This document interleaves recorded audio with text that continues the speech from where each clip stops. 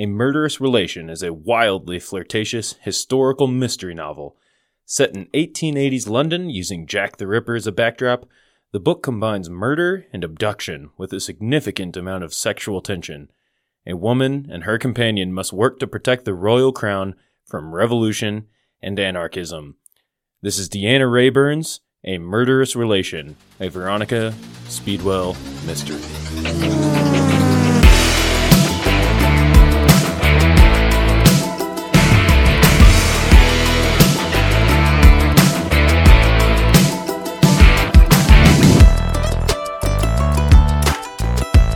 Welcome to the I Willie Love Books podcast. I'm Willie, and I'm excited to bring you Deanna Raybourn's A Murderous Relation, a Veronica Speedwell mystery.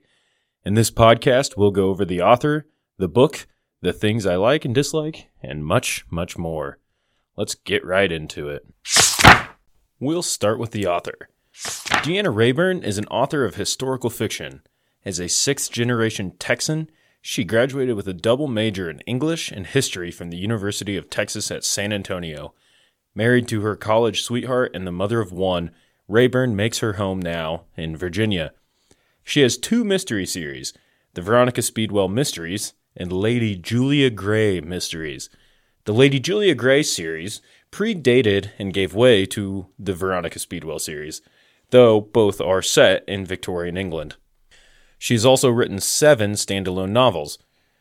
Raybourn also has a chapter in a nonfiction book on women who write romance novels and has a contribution to a Mystery Writers of America cookbook.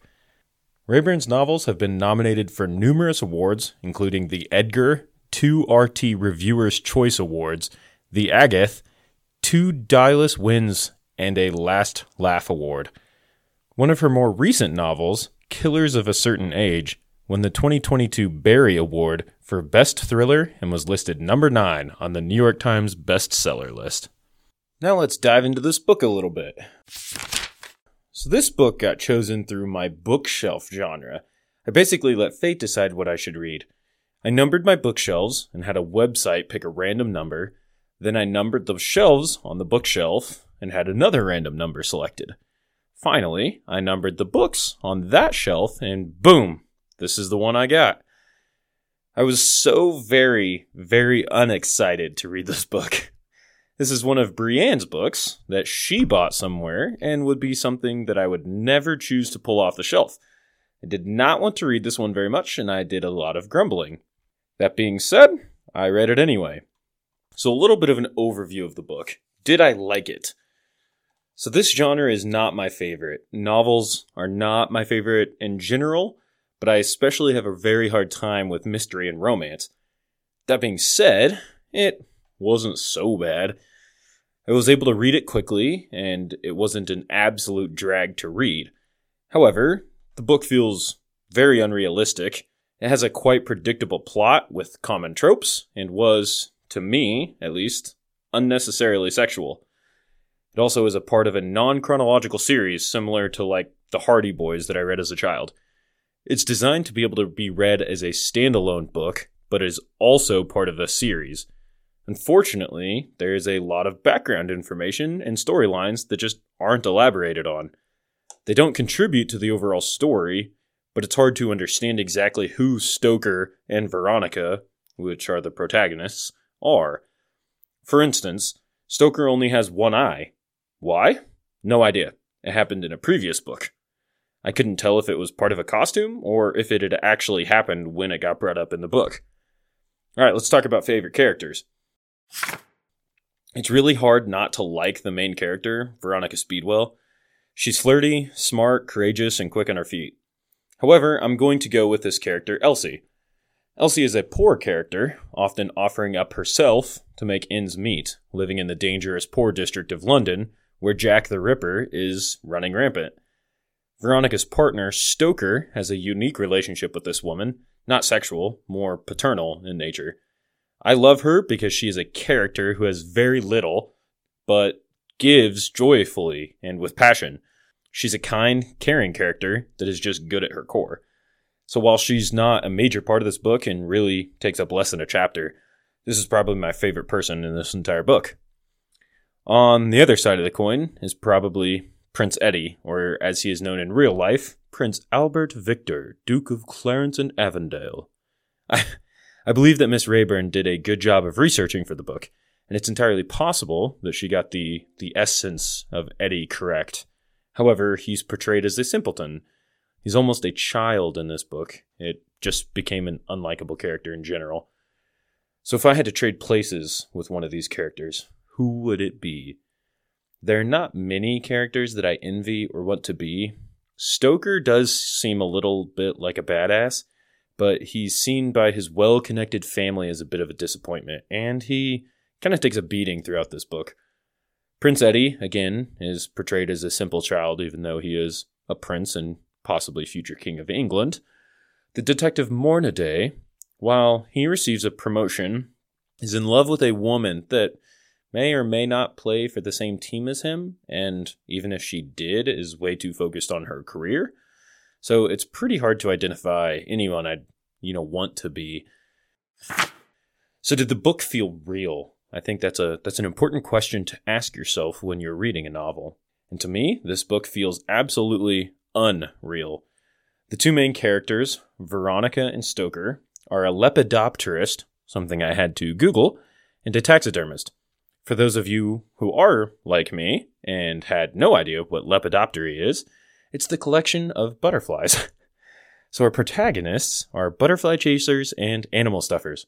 Meanwhile, they somehow are royally and lordly connected, only one of which is legitimate. Veronica holds a secret as being the bastard child of a woman who committed suicide and the future king of England, so that seems realistic. But despite these incredibly humble occupations, they both find themselves in the midst of intrigue. They solve crimes and murders while also traveling the world. They've also apparently been abducted multiple times, including in this book. That just feels wildly unrealistic to me. I don't buy into the whole amateur sleuth plotline either. Quote-unquote normal people don't solve murders or burglaries, and they don't escape numerous kidnappings. The characters also don't feel real. They're not nobility, but have ties to nobility and royalty, but they aren't commoners and have well-connected patrons. I just don't buy it. Once again, I must state, I'm not the intended audience. So while I sound probably a little critical, I must reiterate, people that are a fan of this genre will probably love it. Alright, so let's talk about individual parts of this book. Let's start with my least favorite part. The climax of the book is where Veronica and Stoker are confronting their antagonist. I won't go into great detail as I don't want to spoil everything and hope you will indeed read it, but it was quite predictable and not all that shocking. And I guessed what would happen throughout the entire sequence, including up to 3 or 4 pages before that actually happened. Another thing I didn't like is they eat some crazy things. Now maybe this is just a British thing, but they eat eel pie, eggs and mushrooms, and with deviled kidneys. That's disgusting. Now my favorite part was the sequence of events where Veronica and Stoker must infiltrate an exclusive, anonymous lifestyle club that's full of debauchery. This was by far the most intriguing, intense part of the book that had a lot of twists that I actually didn't guess. There was this one great moment when they're in that club in which Veronica and Stoker are dancing. It's in this moment Veronica realized that he, quote, pierced her solitude, and she knew that he was a part of who she was. That was the moment she knew she loved him. It was a pretty cool moment, and that actually became intertwined in the rest of the plot. There's another particularly intense moment when Veronica is in the mist in the dark, poor district of London just after leaving Elsie's care, and she is standing underneath a street lamp. There's this man that approaches her with what she calls a predatory presence. It's in this moment she felt what the poor women that must sell themselves to survive felt. It was in this moment that she understood that she could relate to the victims of Jack the Ripper. Later, you find out that one of the girls that helped them escape, someone that was a close friend of Elsie, was a victim of Jack. When Veronica learns this, she thinks about that particular encounter and understands that it could have easily just been her. To this point, a special shout out for the way Miss Raybourn ties in Jack the Ripper without making the book about Jack the Ripper. I believe she probably captures the stress that London felt over the murderer while tying the plotline to it without making it all about Jack. She did a great job here. So what will stick with me the most? Ms. Raybourn delivers a touchable eulogy on the victims of Jack the Ripper and points out the tragic inequality during this time period. She humanizes the quote-unquote sex workers that were murdered by Jack. She also makes it clear that, quote, women at the poorest levels of society often engaged in periodic sex work in order to make up the price of a bed or meal without identifying themselves as prostitutes by trade, end quote. Society forced them into this. Their names are Mary Ann Nichols, Annie Chapman, Elizabeth Stride, Catherine Eddowes, and Mary Jane Kelly. This made the entire book worth it. I'll also highlight the book she recommends to learn more, which is Hallie Rubenhold's The Five. All right, most quotable moments. Things you never imagined possible in the light become more desirable in the dark. Madame Aurore. The man who does not fear power is a man who ought not to have it. It is a great deal of responsibility, too much for one person, in my opinion. But it is the system we have, and it is for you to make of the role what you will. Veronica. All right, in every book there are these, honey, can I read this to you moments? I call these the ones where you have to stop and you just have to share that particular passage with your significant other, your loved one. There weren't a ton of hey honey moments throughout the book. I usually have a ton of them with non-fiction books, but unfortunately she actually cares a lot less than I do about those. There's really only one that I identified. It came when Veronica and Stoker are in that club. So her and Stoker just had their dance. She leaves and she goes off to do some investigation. And at one point, she stops and she says, quote, there was no sign of Stoker, for which I was both grateful and annoyed. Grateful, as I did not particularly wish to face him until I had recovered my composure after both the hectic dance and the unsettling notion that someone had penetrated my disguise. And I was annoyed that he was not at hand when I needed him. The fact that I had sent him away with some vehemence was entirely immaterial. He ought to have known to stay in the general vicinity. End quote. I asked Brienne if this is really how women think. The answer is yes, which is a little bit mind-boggling to me. All right, let's talk about how my perception changed. And unfortunately, the book did not change my opinion of historic, romance, or mystery novels. It was fine, but it's still just not for me. Another thing I like to document is what did I end up Googling. So the first one was this word, Praxitilean. Praxitilean. It was used to describe her in one of her costumes that she uses to go into this club. Praxitileus of Athens was the son of Cephisoditus. I just butchered that name, but basically he's somebody from the Greek world. The other one was Continental Mind. Now, if you're British, you probably know exactly what this means. It means that you think like the continental Europeans. Had no idea. Another one was moustaches. So apparently, in the United States, a mustache is different than moustaches in England. Moustaches in England are a beard. Mustache in America is just a mustache. It's very odd. Who or what drives you mad? There are some things in some books that just drive you crazy. So what is it in this book? Veronica is just a bit too much for me.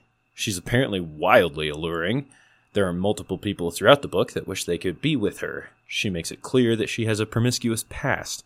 She's wildly independent, and both her and Stoker repeatedly mention that she can protect and handle herself.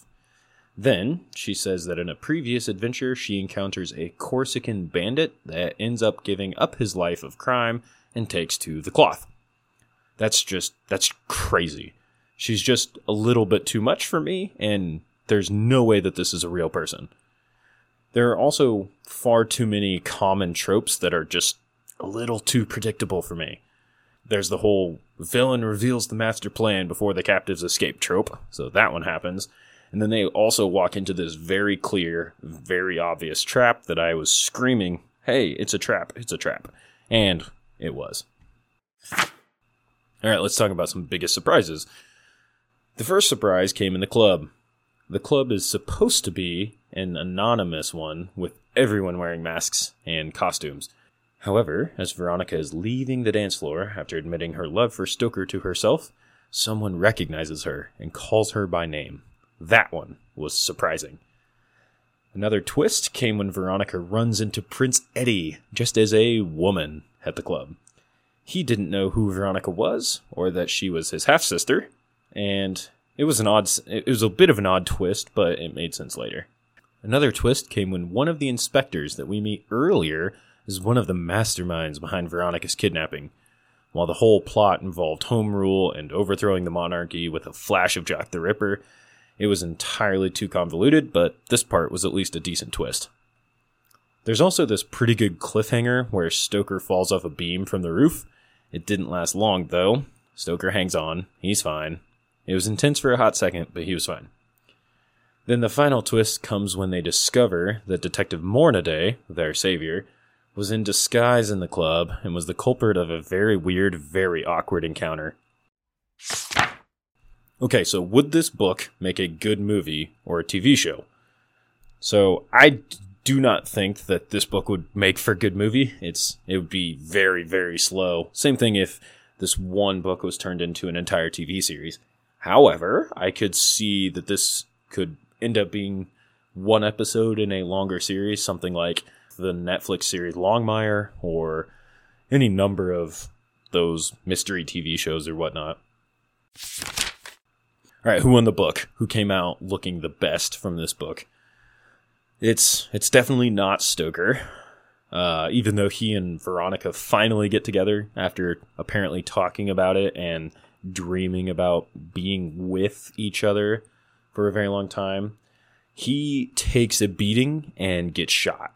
There's a good chance that he has some nasty scars from this. Oof. So the winner is probably just Veronica.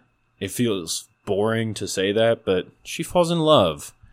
She escapes being kidnapped. She keeps her identity a secret, and she gets to continue chasing butterflies. Other people have downfalls. Mornaday is in love with someone that doesn't love him back. I mentioned Stoker gets shot. There's just not a lot of other people that make it out on top like she does. Would I read another book by this author, or would I read another book in this topic? Not by choice. I probably would not. It's not my book, not my topic, not my genre. That being said, there's a good chance that my next bookshelf book is going to be one of these again. It's just the way it goes. My wife has a ton of them. All right, recommendations. So if you're into this genre, you will enjoy it. I guarantee that. Brienne and my mom will really enjoy it. They should read it.